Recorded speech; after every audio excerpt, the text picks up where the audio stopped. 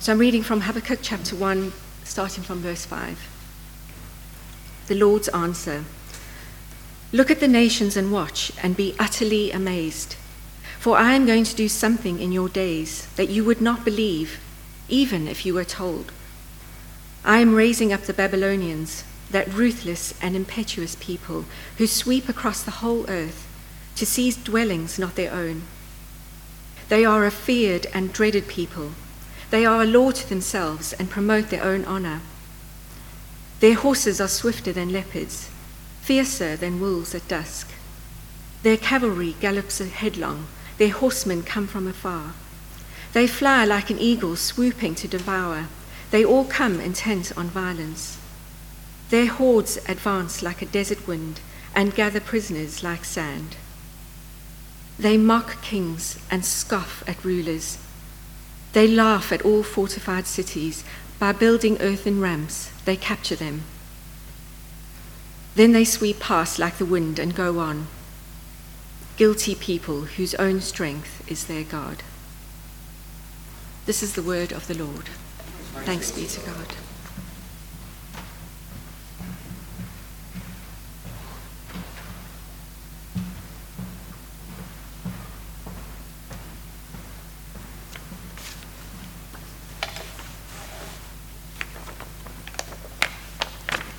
Evening.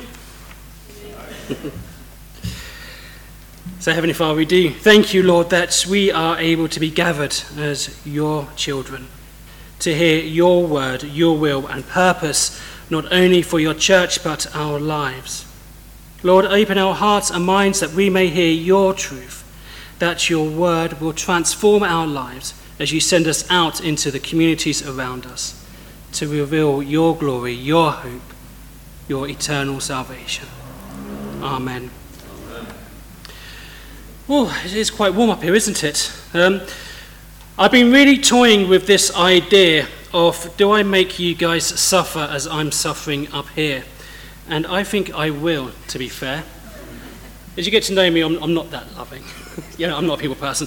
But I'm sure we've all heard Simon Says as a game. Yes? So can we all please stand? I'm not going to do anything energetic because I haven't got it in me. This morning our children's song consisted of us just singing and doing slight actions because we just didn't have. So the rule of the game, one rule, Simon says, whatever he says, you do. If he doesn't say it, you don't do it. Clear? Excellent. So Simon says, tap your head. Simon says, touch your nose. Simon says, touch your lip. Wiggle your ears. The one person.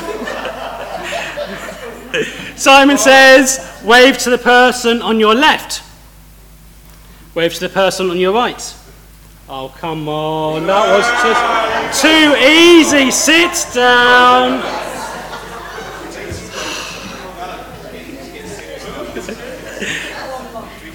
No, you carry on. I didn't say stop. Simon says, clap your hands. Simon says, wipe your forehead. Stop. Do you know what? I think you guys are just way too wonderful and intelligent. So if you would like to take a seat. It's interesting, isn't it? How easy it is to forget one simple rule. But how easy is it for the rest of you that if I just give a little bit of flattery, aren't you amazing, clever people, and I'm not going to get you out, sit down. How you forget about that first rule, Simon Says, and you all sat down. But so we come to the time just like Habakkuk. Habakkuk. That what you heard last week is that he is looking around the nation of Judah, God's people, and he is concerned that there is no one following God's law, that everyone is breaking it. Habakkuk 1 verse 4. Therefore the law is paralyzed, he says. And because of sin, because of them breaking God's law, it has this outward ripple, and it continues that, and justice never prevails. The wicked hem in the righteous, so that justice is perverted. The law that Habakkuk is talking about is the Ten Commandments, the law that was given to Moses. The first three of those laws deal with our relationship with God, of how we are supposed to put him first in our lives, how we are to know his will, his purpose, to understand his love for us. And then once we grasp that, we then bring it to those around us in the community as the other look at how we relate to one another. Or as Jesus is so eloquently putting it in Matthew 22:37, Jesus replied, "Love the Lord your God with all your heart, with all your soul, and with all your mind." This is the first and the greatest commandment. Do you know, I wonder how many times we've started reading this and we kind of forget that middle page, that this is the first and the greatest commandment, to love your God. This isn't just kind of like a thing, but this is where everything is bound and based upon, is actually this of you loving God with all your heart, all your mind, and all your strength. You can't do anything without having that bedrock, that foundation in place first. Because then he continues to say, and the second is like it. It's not as important, it's not as great, it's not as important. It's like it, to love your neighbor as yourself. And all the law of the prophets hang on these two commands. So to love God with all our heart, all our mind, all our soul, and all our strength. Well, what does it look like? Well, Jesus tells us in John 14:15-16, he says, "If you love me, keep my commands, and I will ask the Father, and he will give you another advocate to help you and be with you forever." See, unfortunately, we get this so mixed up that we often highlight that second part of the commandment first, to love one another. We're so great with social justice and to love and to support and to be seen doing amazing things. Why, actually, we are not loving God. We are not trying to understand who he is, his purpose for us, his purpose for creation, and his purpose for his church. And because we do not follow that commandment, sin enters in. His creation is corrupted, and we miss out on all the blessings that he truly has. Because John continues in 14:17 that the advocate that he gives us is the Spirit of truth. The world cannot accept him because it neither sees him nor knows him.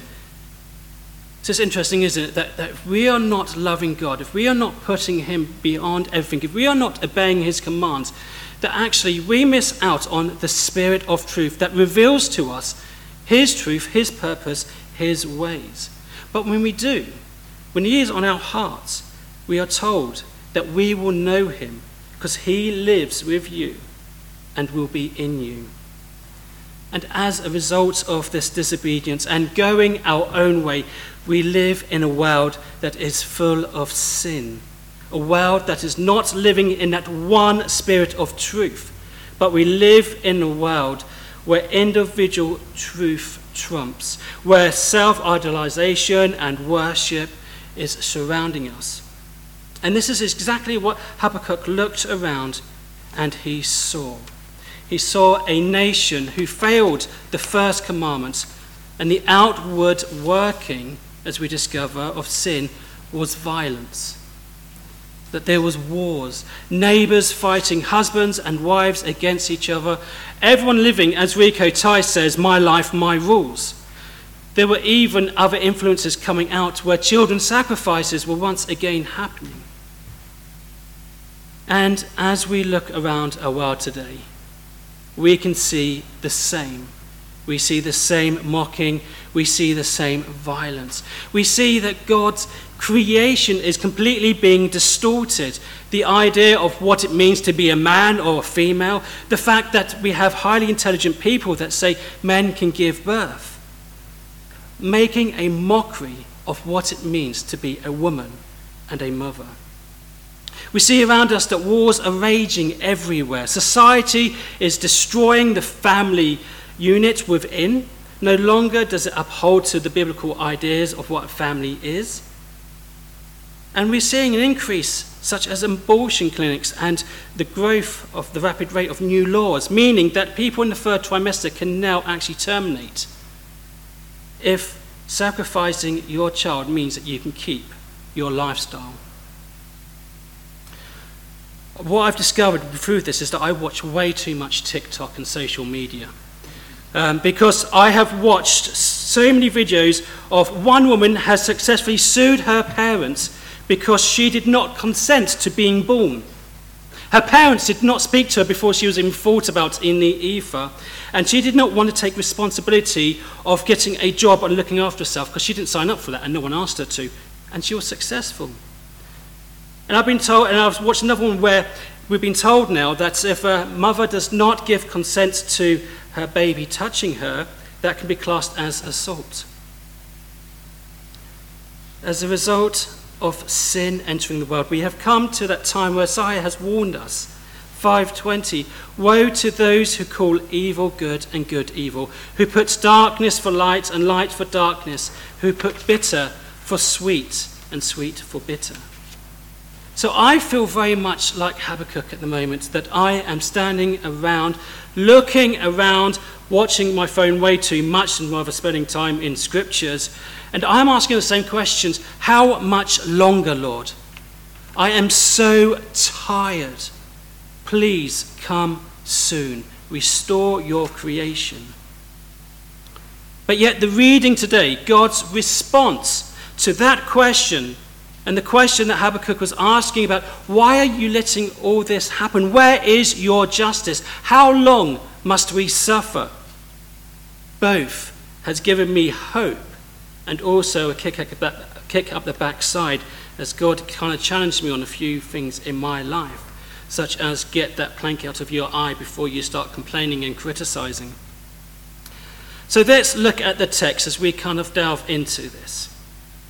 In God's response, he seized upon every word that Habakkuk prayed.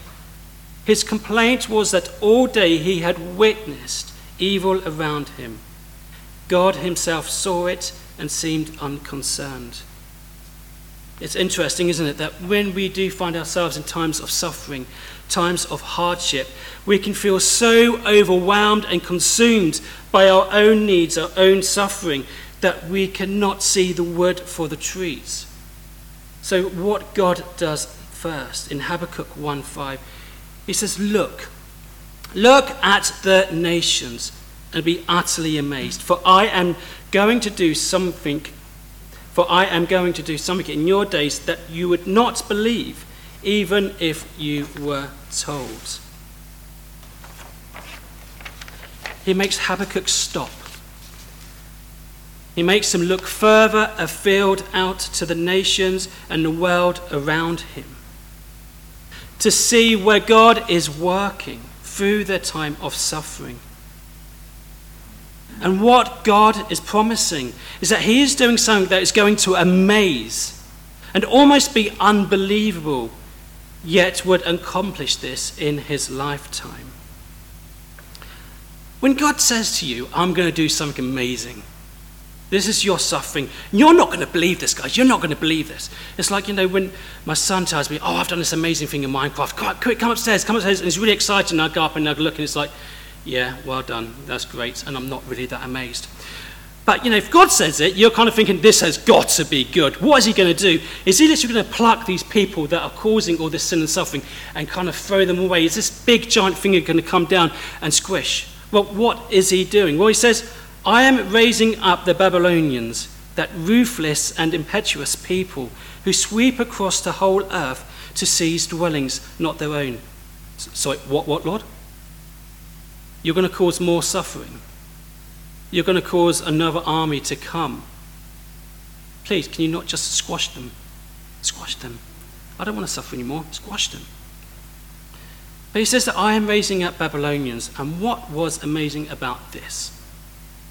Well, for some of you that were here last week, you would have heard that there have been many different tribes of Babylonians. All were a law unto themselves, but they were all kind of mutual enemies. And by the time of the Neo-Assyrian era, the term Chaldea was often used to those tribes that used to live in the south. And it's these that God rose up. And it's interesting here that God uses, because this is one of the smallest tribes, that God uses the smallest, perhaps the weakest. It was even the fact that the Chaldeans weren't even seen as a threat, not even on Judah's radar.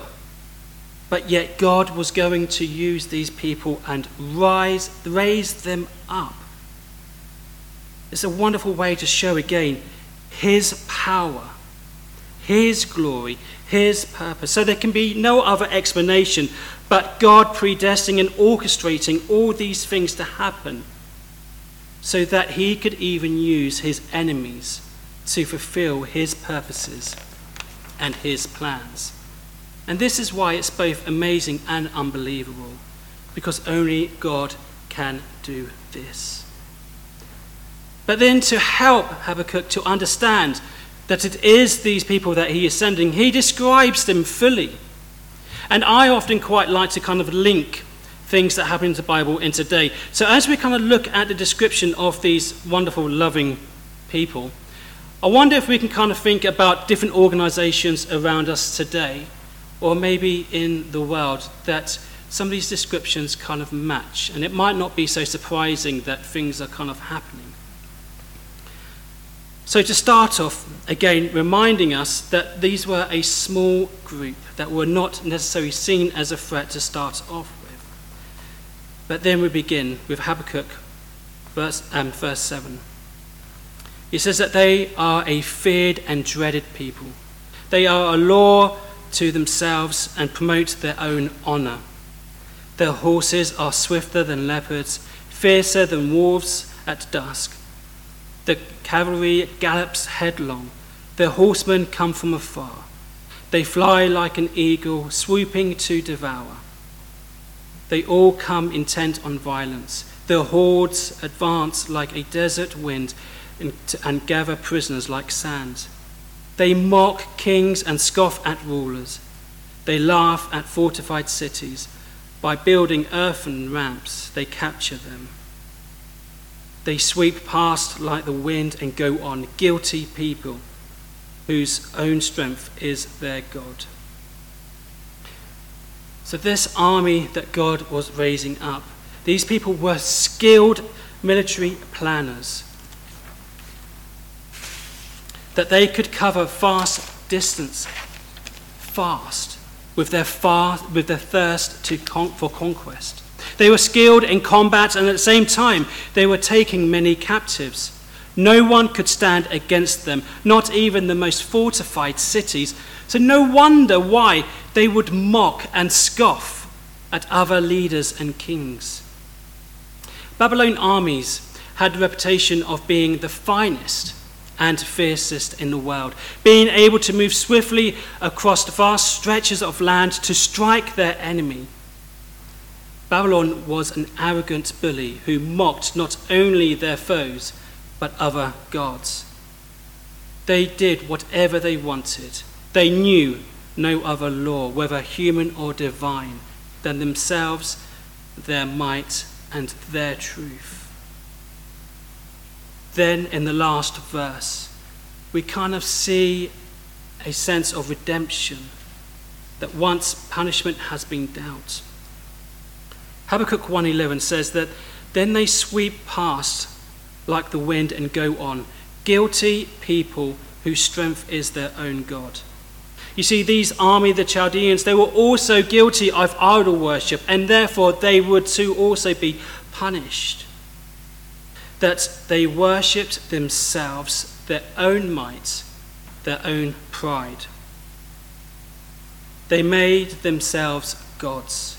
And because of this, they would not have the opportunity to stay in Judah and do what they normally do, which would be taking over the land and destroying everything. But they moved across it. Once the punishment was dealt, they would continue to move. So what encouragement can we receive today? I don't know, you tell me. Well, there's quite a few things. One, God is at work all the time. Even at times when we are struggling, when there's hardships, that he is working to fulfill his plans. But quite often, we need to pause. We need to stop and we need to look outside of our zones in the most unlikely places and people to see where God is working. We need to remember that God is a righteous judge and he does care about sin, and he will punish those who commit sin, even if it is a sin of those who call themselves Christians. Which is great for me, because it means I don't have to look around and start judging and condemning you, because God is the judge, which leaves me free to love. I'm a loving person. But I can trust that there will be a day that has been set aside when everybody will be judged and dealt with according to their acts. But thankfully, God is not only a God of judgment, but he is also a God of mercy and grace. And he has a plan to deal with sin itself and the consequences of sin. Thankfully, he's not rising up another army to punish us. But Christ himself was willing to come down and take upon him the wrath of God, the wages of sin. That through Christ, all who come to him and trust him will be saved. And that one day, the whole of creation will be restored. We can understand from this passage that God is sovereign, that he is active in the affairs of his creation, that he is sovereign governor of this world and of its destiny. And those who deny God's will actually deny God his rightful place in their lives, preferring to play God themselves. See, if they believe that God is, as he has revealed himself to be, the sovereign creator, controller, and perfecter of the universe, then surely as believers, we should be able to trust in God, fully committed to him, and let God be truly God in all activities. As Jesus says, if you love me, you will obey my commands. But from our passage, we also know that God hears and answers our prayers. Not always as we would hope for, because I'm sure Habakkuk was not expecting the answer to his prayer being more suffering, and you'll hear next week probably more of his pleading of how much longer, why. But what we can do is trust that what God has got planned is best for his glory and for his purposes to be fulfilled. So how was I kind of challenged from this? Well, brothers and sisters, as much as I am handsome and strong and charming, I'm also a sinner in need of repentance and prayer. And though my prayer, Lord, how much longer, please come now, might seem like a nice faithful prayer, but it was actually a very selfish prayer. I was tired because I am facing so many circumstances of stress at the moment, holding together not only two churches that are divided, but also the wider parish. I can see the enemy kind of working in the background, trying to devour, just like that lion who is prowling around. That I was trying to do everything in my own strength, and I forgot about God, making myself the idol, as I did not trust God. And surprise, surprise, this sin overwhelmed me. And not only with all that, with what's happening with the wider parish. I did not love God first. And because of that, I became strained, exhausted, and also I forgot the heart of the Father and his will for his people. See, my prayer was definitely a selfish one, as I am a tired, stressed out vicar, husband, father, get me out of here kind of prayer. But God's heart that we read in John 6:40 says this: "For my Father's will is that everyone who looks to the Son and believes in him shall have eternal life, and I will raise them up to the last day." And 2 Peter 3:9 says this: The Lord is not slow in keeping his promise, as some of you understand slowness. Instead, he is patient with you, not wanting anyone to perish, but everyone to come to repentance. See, though my situations may seem kind of hopeless, dire, the world's mocking the Creator and the world is coming to an end, we have been given a gospel, which sometimes can feel like the oracle that was given to Habakkuk, which is also translated as burden, and quite often the good news can feel like a burden and can feel enemy when you are fighting constantly. But what we have, what we can draw on, is the strength and the hope as we hold on to the promises of our God, a God who is alive and is active in all situations. He is in control and he is working everything out, and he will judge and deal with everyone. And on that day of judgment, we who trust the Lord, call upon his name, we will be washed in his righteousness and be made spotless before God. So therefore we have this opportunity to take on this yoke that's light, the yoke of Christ. That we get the opportunity that even though the world is coming against us, that we can be filled with joy, hope and life. That we can enjoy the relationship and the blessings from God our Father now and for eternity, if we are to trust and obey the Lord for what he has called us to be. And he has called us to be a priesthood of believers. We have been called to scatter the seed of truth, not to give up on meeting together, even when it's hot, so well done. But we are called to love, to encourage, to protect one another from the wolves. Which then kind of challenges the next kind of thing that I've been really wrestling with the direction of the Church of England, the direction of the parish and what's happening. And quite often we can get so confused with what's my heart and what is God's heart. Because my heart makes a great argument. It makes quite a good, compelling argument, and it's so easy to go with it because it's the easy way. It's the way that's going to lead to a nice, easy path. But if it is God's will that all will come to know him, what will happen if no one preaches truth? Therefore, is it our responsibility to remain in the institution that Christ has set up so that we can preach the truth, that we can reveal the gospel to those around us, that we can protect one another from false teaching? Do you know, it'd be so much more difficult in the future if we stayed. But yet I believe that we are called to love, to serve, to encourage God's own heart. And we know that things go downhill when we first forget about that first commandment. And yet what's wonderful is that we do make mistakes, we do fail, but we have a God who is working through all our circumstances, all our sufferings, all our situations, that he hears our prayers, and that he helps us become even more than conquerors as we remain in him, because the victory has already been won for those that hold on to the promises.